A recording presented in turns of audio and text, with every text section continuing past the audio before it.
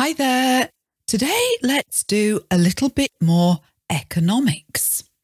Recently in the UK, the Bank of England put up the interest rate, and it was the biggest percentage rise for over 25 years. This is happening in other countries as well. So let's take some time today to understand what's happening and to give you some really good economics and statistics vocabulary as well. It's useful for everyday English conversation, but it's the kind of thing that comes up also in your IELTS test quite a bit. So this podcast will be really good practice for you. And you know that all the while your English language learning and your understanding will just be getting better and better. Hello, I'm Hilary and you're listening to Adept English. We will help you to speak English fluently. All you have to do is listen. So start listening now and find out how it works.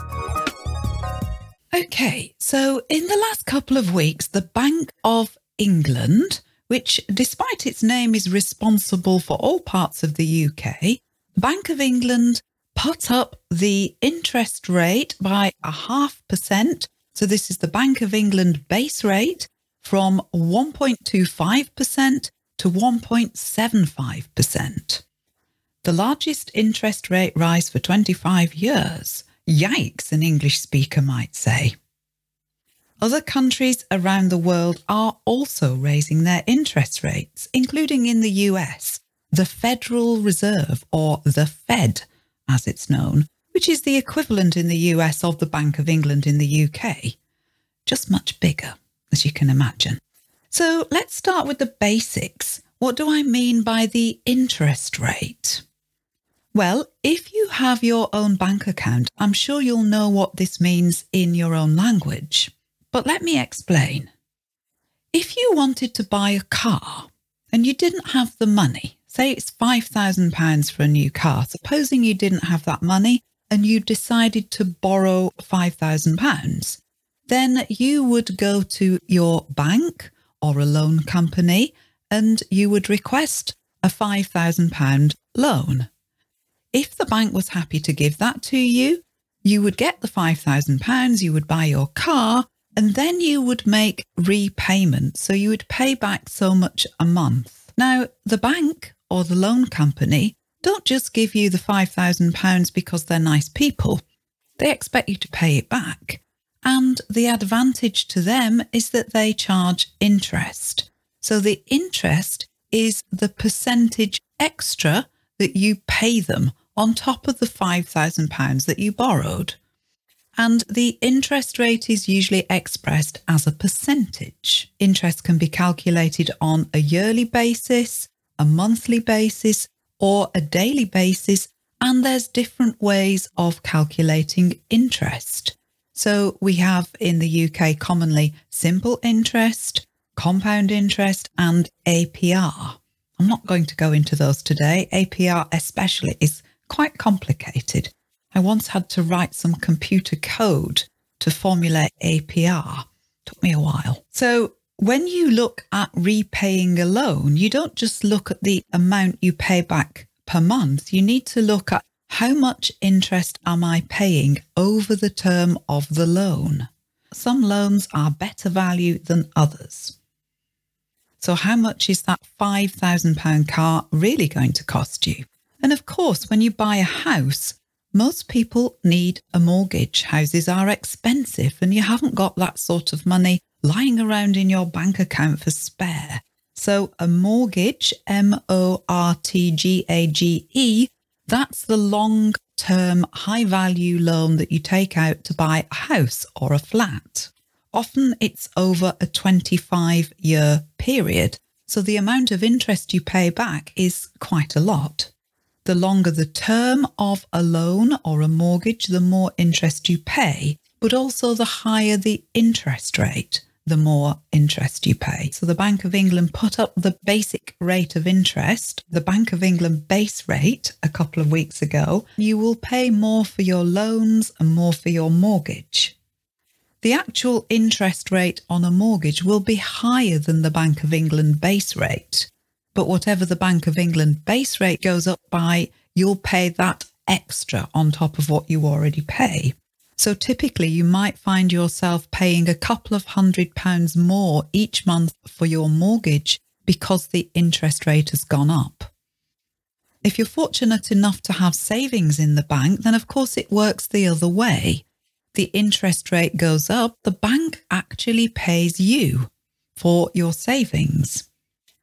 Curiously, this is never the same amount as what is charged on loans, but I guess banks have to make their money somehow. And because interest rates have been low for so long, then people with savings in the bank are quite used to not making much on the interest.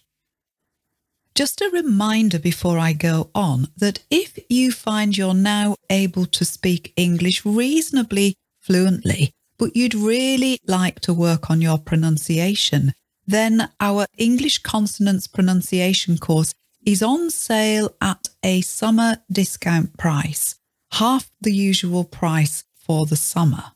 So that's a really good course if you want to get your English language pronunciation much closer to that of native speakers. Iron out those pronunciation problems. Back to our topic. So why are banks putting up their interest rate? Why has the Bank of England done that and other national banks around the world are doing the same thing? Why are they making things more expensive? Well, it's an attempt to manage the economy. And the problem specifically that we have at the moment is inflation. INFLATION. And of course, if you have inflation, it means that the prices of everything are rising. Prices are going up. Everything is becoming more expensive. And what it means for your currency, so in the UK, that's sterling or the pound, it means that your currency is becoming worth less and less as time goes on. So inflation is a problem that needs managing, and it's troublesome if it gets to be too high. If you're going to have economic stability, you need to manage inflation. And even for those people who have savings in the bank, it's little comfort if the interest rate goes up when inflation is high. If inflation is high, then your money in the bank is worth less and less as time goes on. If you have a mortgage on your house, however, although you'll pay more for it, in time that mortgage gets proportionately smaller with inflation. But that advantage doesn't come immediately. That takes quite a time. So the value of your house may be more, but the value of your savings is less. So inflation's not a good thing. If you're a house owner, then typically you might find you're paying about £200 or £300 a month more for your mortgage. That's not good, is it? Inflation has been worryingly running at 9% in the UK. That's really high. In fact, 9% is the highest inflation rate for 40 years. Yikes again. And it's a long way from the target inflation rate, which is about 2%.